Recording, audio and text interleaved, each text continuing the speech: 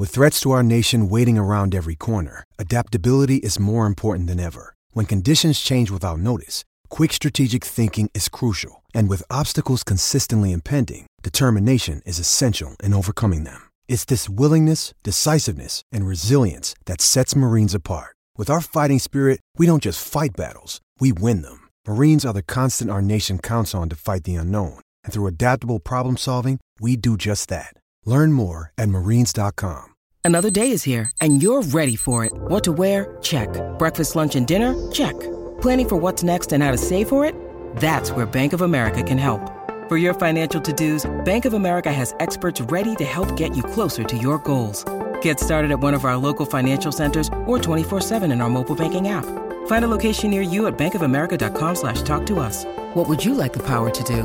Mobile banking requires downloading the app and is only available for select devices. Message and data rates may apply. Bank of America N.A., member FDIC. John, before we wrap up, you've got some interesting stuff coming up over the weekend for you. You, as you mentioned on Payne and Pendergast this week, you had presentations to the seniors committee for the Pro Football Hall of Fame, which I know you're part of that group.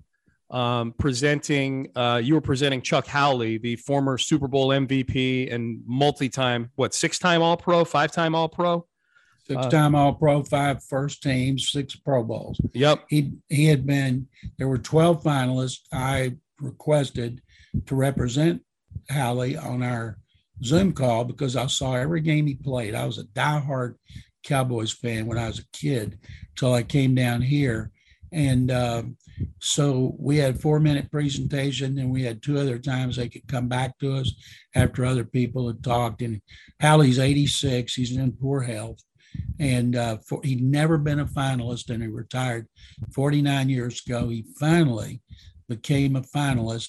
And Chuck Howley, Joe Klecko, and Ken Riley, the late Cincinnati cornerback, are the 3 senior nominees that our regular committee will rubber stamp for the Hall of Fame sometime before the Super Bowl. And you're going to be traveling up to Dallas to share that news with Chuck Howley, right? It's weird. Chuck, he's not in good health, and his son invited me, said, "Where do you live?" I said, "Houston." Because I asked him, does your dad know when you told him he's in the Hall of Fame? Because he said his dad had never given up, that it was always a goal of his to be in the Hall of Fame. And I said, well, does he know he's in the Hall of Fame? He said, well, I told him. And he said, is there any way you could come up here and meet him and talk to him and tell him, and maybe it will resonate more with you? So I'm going up next week, and I'm going to meet Chuck Howley, and I'm going to do everything I can. And even if it doesn't resonate, at least I'll be able to tell him too. And it's an unbelievable honor when you can present anybody. And other than Andre Johnson, presenting him in his first year of eligibility, I've never been nervous, whether it's Elvin Bethea, Mike Munchak, Warren Moon, Bruce Matthews, Robert Brazil, Curly Cup. But I was for Howley, and I've never met him, but now I'm going to meet him, and it's an honor. Yeah. Okay. So you've never met him before. I'm glad you mentioned that. You've never met him before. And I guess just for people who aren't totally tuned into the Hall of Fame process, and you may have said this, but I think it's worth reiterating, when these senior committee nominees get elevated to finalist status, it's pretty much a rubber stamp, right, John? It is a rubber stamp. And when we have our meeting before the Super Bowl, they'll ask me to present him, and I will. And then they'll have the presenters for Ken Riley and Joe Klecko, and then we will vote on them immediately before we get into the modern era finalists. And then the coach contributor committee is meeting next week, and I'm hoping their nominee will be Buddy Parker, who won 2 championships with the Lions. That's hard to believe, isn't it? That the Lions won 2 championships, and he was the head coach of both. Yeah. And I think it'd be great if he were the nominee for them, but there's a lot of good candidates for them as well. Oh, yeah, I'll bet. It feels like there'd be a backlog in that category. Mother's Day is around the corner. Find the perfect gift for the mom in your life with a stunning piece of jewelry from Blue Nile. From timeless pearls to dazzling gemstones, Blue Nile has something she'll adore. Need it fast? Most items can ship overnight. Plus, enjoy guaranteed free shipping and returns. Don't miss our special Mother's Day deals. Save big on the season's most beautiful trends. For a limited time, get up to 50% off by going to BlueNile.com. That's BlueNile.com.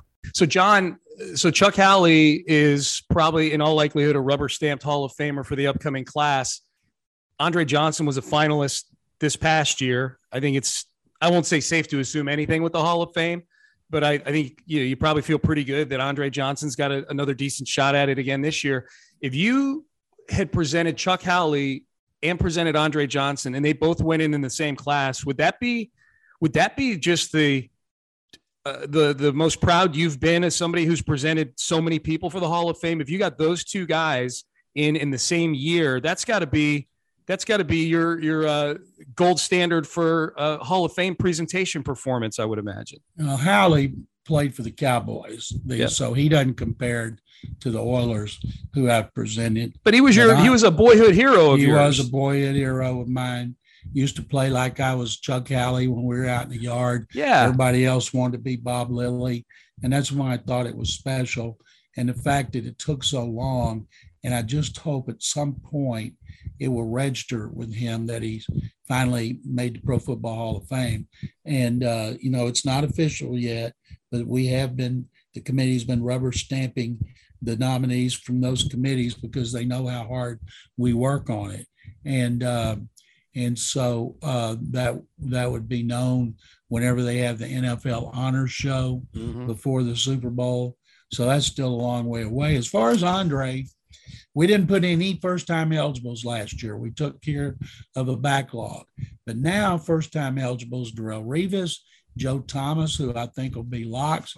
I think DeMarcus Ware, who I thought was a lock last year. That's 3 of the 5. And Andre made the cut from 15 to 10. Reggie Wayne and Torrey Holt, his competition at wide receiver, did not. So that's a good sign. So I'll do everything I can for Andre Johnson, and hopefully it'll be enough. So you said earlier you were nervous when you were presenting Andre this year? I sure was.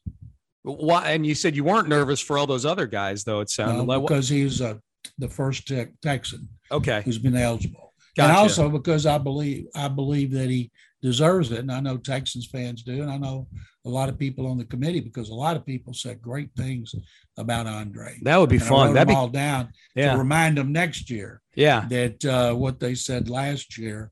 But you got it. It's like, it doesn't matter what the guy did before. You got to start over and act like it's all totally new. Can't rest on your laurels. Yep. But because Andre and I covered him and I know him, and so that's why I was nervous about him. And I know how many Texans fans, believe he deserves to make it, as I do. And you do. Yep. No doubt. 100%. No doubt about that.